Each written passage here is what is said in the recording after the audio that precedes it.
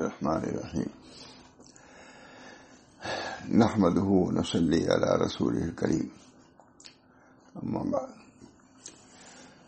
یہ کتاب ہے دستور السالکین.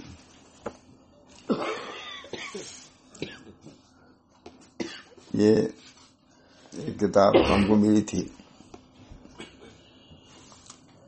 اشراق و قواعد لتزکیۃ النفوس، 10 قاعدے جو نفوس کے تزکیے کے لیے معین مرکزب ہوئی ہیں. اسی کا ہم لوگوں نے ترجمہ کیا، ابھی اس شکل میں آ گئی ہے، بس مزید اضافہ کر دیا. قاعدہ سادسہ یعنی اس 10 قاعدے کا چھٹا قاعدہ یہ ہے. چھٹا قاعدہ ان منافذ یعنی کھڑکیوں اور راستوں کو بند کرنا ہے جو انسان کو تزکیہ نفس سے نکال دیتا ہے. کھڑکیاں ہیں 10، ان میں سے ہر ایک سے بچے گا آدمی، اس میں داخل نہیں ہوگا تو تزکیہ نفس حاصل ہوگا، ورنہ آدمی بغیر تزکیہ ہی کے وفات پا جائے گا، جو ضروری ہے. قد افلح من زکاہا وقد خواب من دساہا. ظاہر ہے کہ بغیر تزکیہ کے کوئی آدمی جائے گا تو خائب و خاسر ہوگا. قد افلح من زکاہا وقد خواب من دساہا. فلاح پائی اس نے جس نے نفس کا تزکیہ پاک صاف کیا. ترجمہ اس کا ذات یہی ہے، جس نے اپنے نفس کو پاک صاف کیا وہ فلاح پا گیا. وقد خواب من دساہا، اور خائب و خاسر ہوا جس نے اس کو مٹی میں ملا دیا، برباد کر دیا. اتفاق سے یہ نکلا سنا رہا ہوں. چھٹا قاعدہ ان منافذ یعنی کھڑکیوں اور راستوں کو بند کرنا ہے جو انسان کو تزکیے سے نکال دیتے ہیں، فضیلت سے دور کر دیتے ہیں اور رذائل خرابیوں میں ڈال دیتے ہیں. پہلا یہ چھٹا قاعدہ ہے. بندہ کو خاص طور پر ان راستوں کو بند کرنے کی ضرورت ہے جو نفس کو میلا کچیلا کر دیتے ہیں. بندہ کو خاص طور سے انہی کی بات ہے. بندہ کو خاص طور پر ان راستوں کو بند کرنے کی ضرورت ہے جو نفس کو میلا کچیلا کر دیتے ہیں. جیسا کہ حدیث پاک میں ہمارے لیے ایک مثال بیان کی گئی ہے جو بندے کو کسی ایسی چیز میں داخل ہونے کے خطرات کو واضح کر دیتی ہے جو اس کے دین ہی کو ضائع و برباد کر دینے والی ہے. چنانچہ حدیث شریف میں ہے کہ نبی کریم صلی اللہ علیہ وسلم نے فرماتے ہیں اللہ تعالیٰ نے صراط مستقیم کی ایک مثال بیان فرمائی. حضور صلی اللہ علیہ وسلم فرما رہے ہیں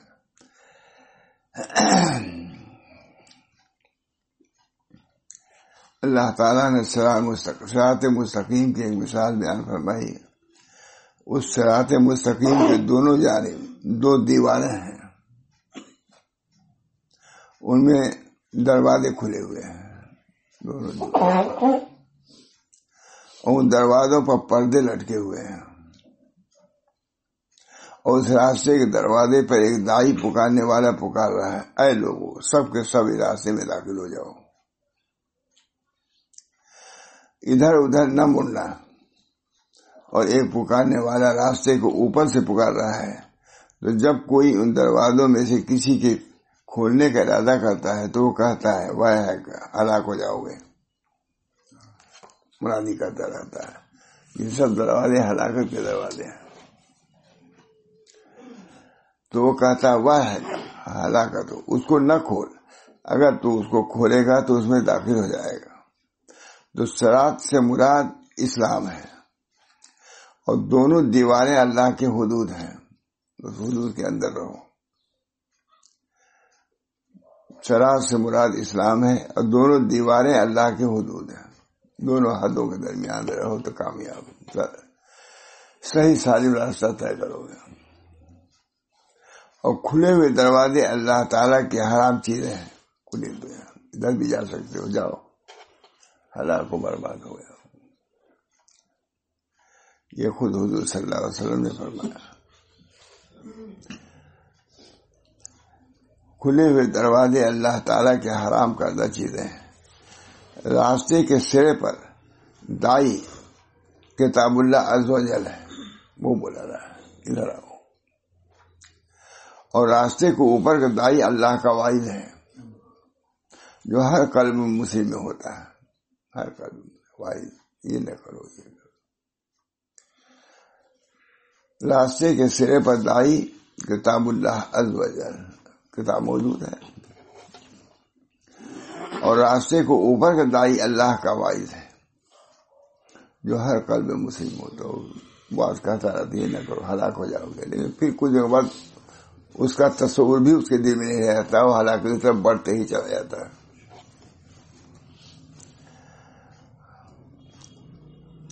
قال الحافظ ابن رجب الحنبلی من کان فی الدنیا قد خرج عن الاستقامت الصائب، کہتے ہیں، ترجمہ سناتا ہوں۔ حافظ ابن رجب حنبلی نے فرمایا جو شخص دنیا میں ہے، جو شخص دنیا میں ہے وہ استقامت علی الصراط سے نکل چکا ہے اور محارم کے ابواب اس پر کھل چکے ہیں، جو دائیں کے بائیں پردوں کی شکل میں موجود ہے۔ اسلام پر دونوں طرف محارم دیواریں ہیں اور دروازے بھی اس میں ہیں، دائیں بائیں پردوں کی شکل میں، اور وہ اس میں داخل ہو چکا ہے، چاہے محارم شہوات کے قبیل سے ہوں یا شبہات کے قبیل سے ہوں، ان کو ان کا کانٹے اور کھوٹیوں نے پکڑ لیا ہے، جو لوگ مڑے فوراً آکڑا لگا ہوا ہے۔ اتفاق سے سب سنا، یہی نہیں سنایا تھا، یہ سنا چکا ہوں پوری کتاب ہی، لیکن معلوم کیوں اس کو چاہیے کہ محارم شہوات، چاہے محارم شہوات سے ہوں یا شبہات کے ہوں، بدعقیدی یہ بھی ایک ہے۔ شہوات تو عملی جوارے سے ہیں، لیکن شبہات کیا ہے؟ عقل سے ہیں۔ تدبیر شہوات سے چھوٹنا، تابع بنا لینا شریعت کے، یہ تو خوب ہے، مطمئن نہ ہو جائے گا، لیکن جب تک شبہات میں ہے، شہوات میں ہے۔ بعض بیماریاں شبہات یعنی عقلی چیزیں، علمی، بعض چیزیں شہوات ہیں، شہوت غضبیہ، شہوت سمجھ جائیے، ان دونوں سے بہت عمدہ لکھا ہے۔ قوت غضبیہ اور قوت شہویہ کو شریعت کے ساتھ میں ڈھالنا، یہ ہے حسن خلق۔ ضبط قوت شہویت والغضبیہ، ضبط قوت شہویت والغضبیہ ہوا حسن الخلق، بہت جامع تعریف۔ اللہ کے بندے کے اندر قوت غضبیہ بھی ہے، قوت شہویہ ہے، انہی کو رام کرنے کا نام تزکیہ ہے۔ غضب ہے لیکن حد کے اندر ہے، کتا چاہتا کہ نہیں شکار پر، لیکن جو معلم کتا ہوتا ہے وہ اپنے مالک کے مرضی کے خلاف نہیں لگاتا، شکار پکڑ لیا تھا اس کے رکھ دیتا ہے، وہ تو غضبیہ ہے لیکن وہ سنبھالا گیا ہے۔ ہر انسان کے اندر جیسے کتے اور شیر کے اندر قوت غضبیہ شہویہ ہے، ان کی سے انبیاء علیہ الصلوۃ والسلام اسی قوت غضبیہ اور شہویہ کو اعتدال پر لانے کے لیے تشریف لاتے ہیں، اور یہی ہمارے بزرگوں کا طریقہ ہے۔ شہویہ قوت غضبیہ، ضبط قوت شہویت والغضبیہ وہ حسن الخلق۔ ایک بہت بڑے حکیم تھے، غیر مقلد تھے، بہت قابل بھی تھے۔ حضرت نے مجھ سے کہا چلو ان کے یہاں چلے گئے۔ ایک کتاب ہے تفسیر الجواہر مکیہ، اس میں ہے ذاتی سنایا کہ حکیم صاحب یہ ہے تصوف، اس کے نہیں مان گئے وہ۔ ضبط قوت شہویت والغضبیہ وہ حسن الخلق. حسن الخلق یہ ہے کہ قوت غضبیہ کو ضبط کرنا علی وفق شریعت. ضبط قوت شہویت والغضبیہ علی وفق شریعت. پنڈتوں جیسا نہیں. الہ آباد کے پنڈت بھی یہ کوشش مجاہدات کرتے ہیں لیکن شریعت کے طور پر نہیں ہے. ان کو بھی کچھ مکاشفات بھی ہوتے ہیں لیکن شریعت کتابیں نہیں ہیں. اس بنا پر اس کا کوئی اعتبار نہیں ہے. وہ ضبط قوت شہویہ غضبیہ جو علی وفق شریعت کی کر رہی ہوئی ہے وہ حسن خلق ہے. اللہ تعالیٰ ہم سب لوگوں کو طریق کو سمجھنے کی توفیق دے. یہ راستہ چلتے نہیں, اس کے لیے بھی کوئی محنت کرنی پڑتی ہے. محنت کرو. جس کے منہ اعتراف ہی نہیں ان چیزوں کا کیا کریں گے. لازم ضروری ہے کہ نہیں. تمام فقہاء علماء صوفیاء تمام خود خدا نے کہا قد افلح من زکاہا, اس کی طرح اتفاق نہیں ہے. یہ دیکھیں ضبط قوت شہویت والغضبیہ علی وفق شریعہ حسن الخلق. اور اسے انحراف یہ بدخلقی ہے. یعنی اگر ہے اسے ضبط کیا, کتا نے شکار کیا اور کھا گیا تو معلوم ہے معلم نہیں ہے, شکار ہوا نہیں ہے. اسی میں رہنا ہے, ایسی کوئی اعتدال پر رہنا ہے.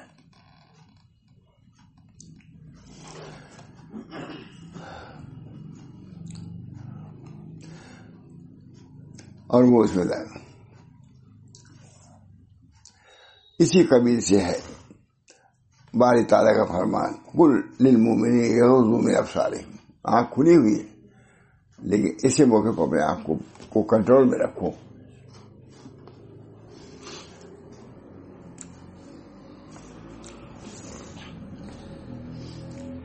اسی بنا پر اللہ تعالیٰ نے فرمایا اے نبی صلی اللہ علیہ وسلم آپ مسلمان مردوں سے کہہ دیجئے کہ اپنی نگاہیں نیچی رکھیں. یہ آ گیا ضبط. یہ آنکھ کو ضبط اور اپنی شرمگاہوں کی حفاظت کریں. اور ان کے لیے زیادہ صفائی کی بات ہے. جو صفائی کی بات یہی ہے کہ آنکھ کی بھی حفاظت اور قلب کی حفاظت. یہ طریق, یہ تصوف, یہ سلوک.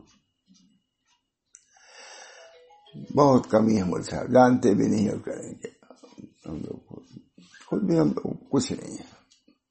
یہ جو طریق ہے زیادہ صحیح. بے شک اللہ جو سب خبر ہے. قال ابو حیان الاندلسی قدم غض البصر على حفظ الفرج لأن النظر يريد الزنا والعد الفجور والبلوى فيه اشد واكثر. ابن حیان اندلسی نے فرمایا کہ غض بصر کو حفظ فرج پر مقدم کیا گیا. پہلے غض بصر کرو, اس کے بعد فرض سے حفاظت. معلوم ہے کہ یہ چیز وہاں تک پہنچاتی ہے, اس بنا پر پہلے اس کی اصلاح کرو. یہ بزرگوں غض بصر کو حفظ فرج پر مقدم کیا اس لیے کہ نظر زنا کا ڈاکیا ہے اور قاصد ہے اور فسق فجور کا ایلچی ہے اور اس میں ابتلا سخت بھی ہے اور بہت زیادہ بھی.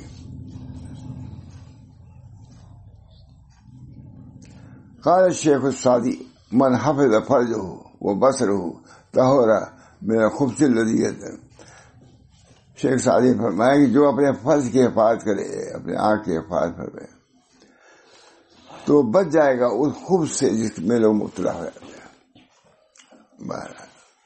شیخ سعدی نے فرمایا کہ جس نے اپنی شرمگاہ اور نگاہ کی حفاظت کی تو اس خوف سے پاک ہو گیا جس سے اہل فواہش وابستہ ہوتے ہیں اور اس کے اعمال پاک ہو گئے اس محرم کے ترک کی وجہ سے جس کی طرح نفس حریص ہوا کرتے ہیں اور دعوت دیتا ہے. اور جو شخص اللہ عز و جل کے لیے کوئی برائی چھوڑے گا اللہ تعالیٰ اس کو اس سے بہتر عوض عطا فرمائے گا. حدیث میں آتا ہے کہ جسے ایک نظر کی معاف, دوسری نظر اللہ کے خوف سے اگر روک دیا اس نے تو اپنی عبادت میں حلاوت پائے گا. حدیث حکیم اختر صاحب بہت یہ نہیں کہ مفت ہے, یہاں بھی اس کو اللہ تعالیٰ ہمارے حلاوت قلبی سے نوازیں گے, شیرینی سے.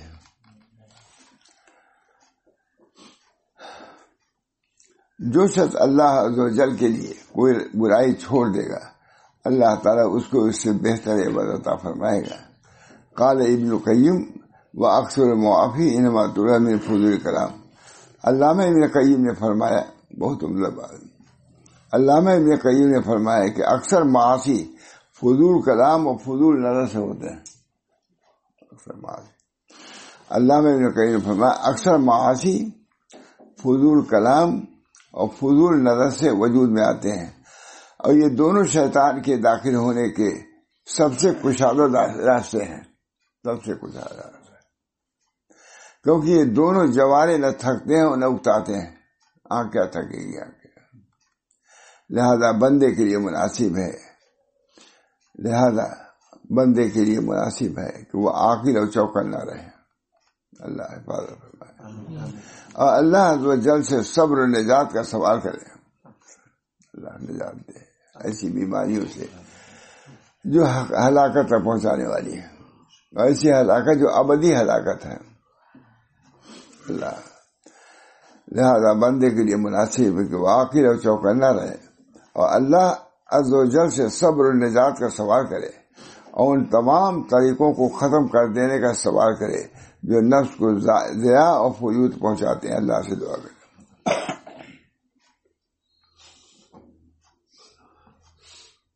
جو نفس کو ضیاع اور فجور پہنچانے والا ہے، اللہ سے ہلاکت سے ہم کو بچائے. یہاں کی ہلاکت سے کہیں بڑھ کے وہ ہلاکت ہوا. بس بندے کا دین اس کی اصل پونجی ہے، بس بندے کا دین اس کی اصل پونجی یہی ہے. دین نہیں رہا کچھ نہیں رہا، خائب و خاسر ہو گیا، تباہ و برباد ہو گیا. پر بندے کا دین کی اصل پونجی، پر بندے کا دین اس کی اصل پونجی ہے. اس کے ضائع ہونے میں دنیا و آخرت کا خسارہ ہے. دین کو بچاؤ، دین بچانے کی دعا ہی کرے آدمی. اللہ تعالیٰ اللہم انی اسألک ایمان لا یرتد و یقین لا یزداد کفر و رحمتا انال بها شرف کرامتی فی الدنیا والآخرہ. اللہم انی اسألک. یہ فکر بھی نہیں مولانا ہم سب لوگوں کو جو خانقاہوں میں ہیں، مدرسوں میں ہیں، جس کا ذہن میں بھی نہیں آتی ہے، بات ذہن میں بھی نہیں آتی. آپس کی اختلاف نزاعات سب وقت ختم ہو جاتا ہے. واہیات، خرافات، خواہشات، شہوات. پر بندے کا دین اس کی اصل پونجی ہے. نبی صلی اللہ علیہ وسلم دعا فرما رہے ہیں، کتنی عمدہ دعا. اللہم انی اسألک ایمانا لا یرتد و یقینا لا یزداد کفر و رحمتا انال بها شرف کرامتی فی الدنیا والآخرہ. دنیا میں شرف کرامت کس سے ہوگی؟ دین سے ہوگی، اسلام سے ہوگی، ایمان سے ہوگی. ورنہ قائب و خاسر روح جائے گی. کس کی روح؟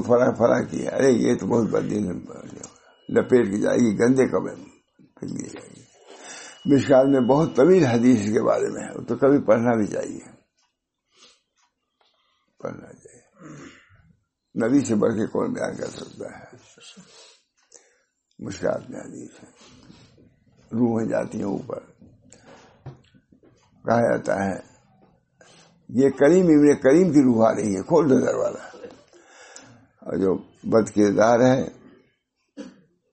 لئیم ابن لئیم کی ہے، بند کرو، نہ آنے دو، نہ لائق. سب حدیث میں ہے، مشکات میں ہی حدیث موجود. بہت عمدہ. وہ بندے کا دین اس کی اصل پونجی ہے. آج اس کی پرواہ نہیں. دین کی پرواہ کیسے کیسے غلط بیانی، جھوٹ، فریب، غلط شہادت، غلط بیان، کچھ کر رہا ہے آدمی، کچھ کوئی پرواہ بھی نہیں. غبن غصب سب کچھ کر رہا ہے. آتے ہیں یہاں دعا والا بھی اسی طرح کا رہتا ہے. اتنا حرف کریے، یہ کریے. میں کہا کون؟ کہا ہمارے بھائی مسلمان، ہمارے فلاں. کرتے ہیں نہیں؟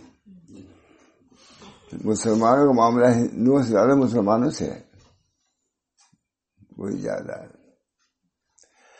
پر بندے کا دین اس کی اصل پونجی ہے، اور اس کے ضائع ہونے میں دنیا و آخرت کا خسارہ ہے،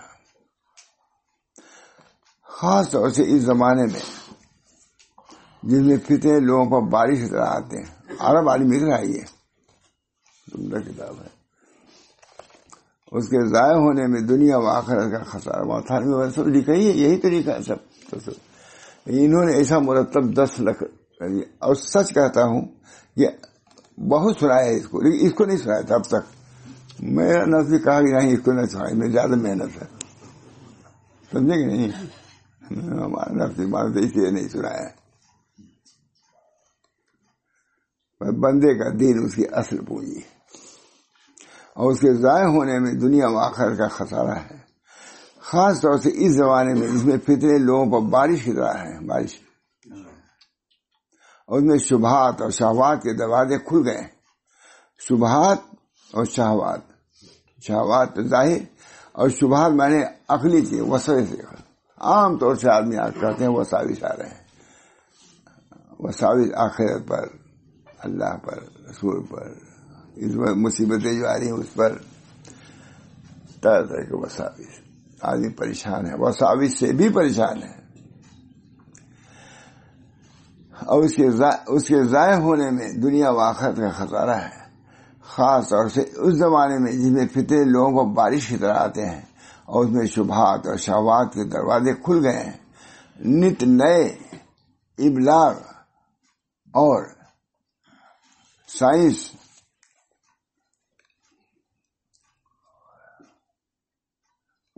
مانی کا لکھا ہے، ذرائع ابلاغ اور سائنس اور خراب پروگراموں کے ذریعے یہاں تک کہ یہ چیزیں بہتوں کو غوائد کی طرف لے جا چکی ہیں، گمراہی کی طرف، اور ان کے ہدایت سے ہٹا دیا ہے۔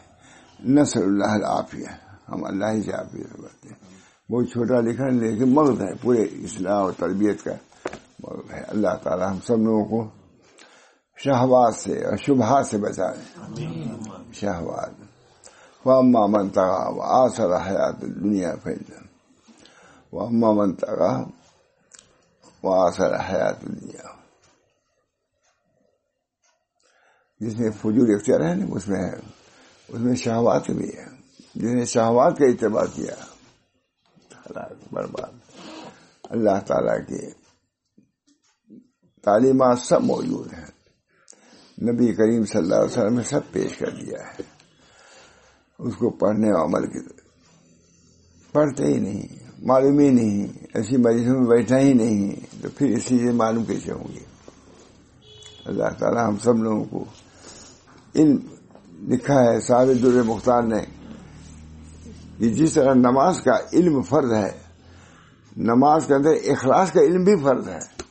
نماز تو ہے، اخلاص نہیں ہے۔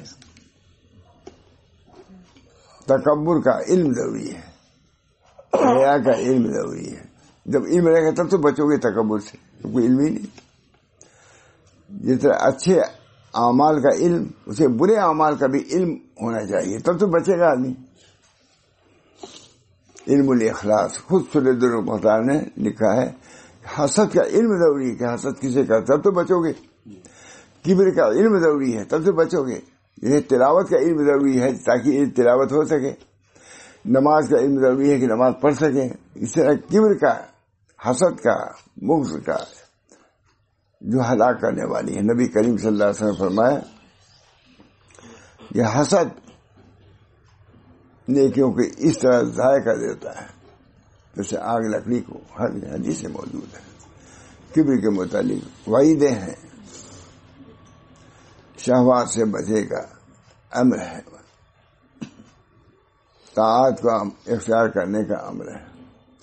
اللہ تعالی ہم سب لوگوں کو طریق پر قائم دائم رکھے، اپنی اصلاح کی فکر پیدا فرمائے۔ فکر اصلاح بہت بڑی چیز ہے۔ فکر ہوگی، فرماتے تھے ہمارے حضرت صلی اللہ علیہ وسلم کہ آخرت کی فکر جیسے موسیٰ علیہ السلام کی عصا ہے، موسیٰ علیہ السلام کا عصا تمام جادوگروں کے وہ نگل لیا ہے، اس فکر آخرت ہوگی یہ تمام یہ جتنے خرافات ہیں، شہوات ہیں، مساوی، سب ختم ہو جائیں گے. اس وجہ سے اصل فکر آخرت ہے. اگر فکر آخرت تمہارے سامنے آ گئی کہ جنت بھی ہے اور دوزخ بھی ہے اور جنت، انشاءاللہ العظیم ان شہوات سے آدمی بچ سکے گا. یہ بنیادی چیز ہے. وَأَمَّا مَنْ خَافَ مَقَامَ رَبِّهِ وَنَهَى النَّفْسَ عَنِ الْهَوَىٰ فَإِنَّ الْجَنَّةَ وَأَمَّا مَنْ طَغَىٰ وَآثَرَ الْحَيَاةَ الدُّنْيَا فَإِنَّ الْجَحِيمَ هِيَ الْمَأْوَىٰ وَأَمَّا مَنْ خَافَ مَقَامَ. ہے کہ نہیں؟ اللہ تعالی ہم سب لوگوں کو شہوات سے، شبہات سے بچائے. شہوات تو قوت، اور شہوات اور شبہات جو ہیں وہ عقل سے تعلق ہے، عقائد بد. شبہات کا تعلق عقائد سے ہے اور شہوات کا تعلق اعمال قبیح سے، برے اعمال سے ہے. دونوں کی اصلاح ضروری ہے. ضبط قوت الشہویت والغضبیہ علی وقف شریعہ فهو حسن الخلق. قوت شہویہ اور قوت غضبیہ کو ضبط کرو شریعت کے مطابق، جو کے مطابق نہیں. جو یہاں جو چل رہا ہے اس کے مطابق نہیں. کھڑے ہو گئے، یہ ہو گئے، اس سے کچھ نہیں ہوگا. نفس تمہارا پاک نہیں ہوگا. کچھ مجاہدے کو ایسے ہو سکتا ہے کچھ انکشاف ہو جائے، لیکن پاکی تو ہوگی شریعت کے مطابق. جو اصلاح کرو گے اپنی تب ہوگا. اللہ ہم سب کو توفیق دے. وآخر دعوانا الحمدللہ رب العالمین. اللہ اپنے فضل و کرم سے عافیت عطا فرمائے. ہم کو بھی، ہمارے تمام بچوں اعزا کو اس کی فکر پیدا فرمائے تاکہ سعادت اخروی، سعادت دارین سے ہم مشرف ہوں.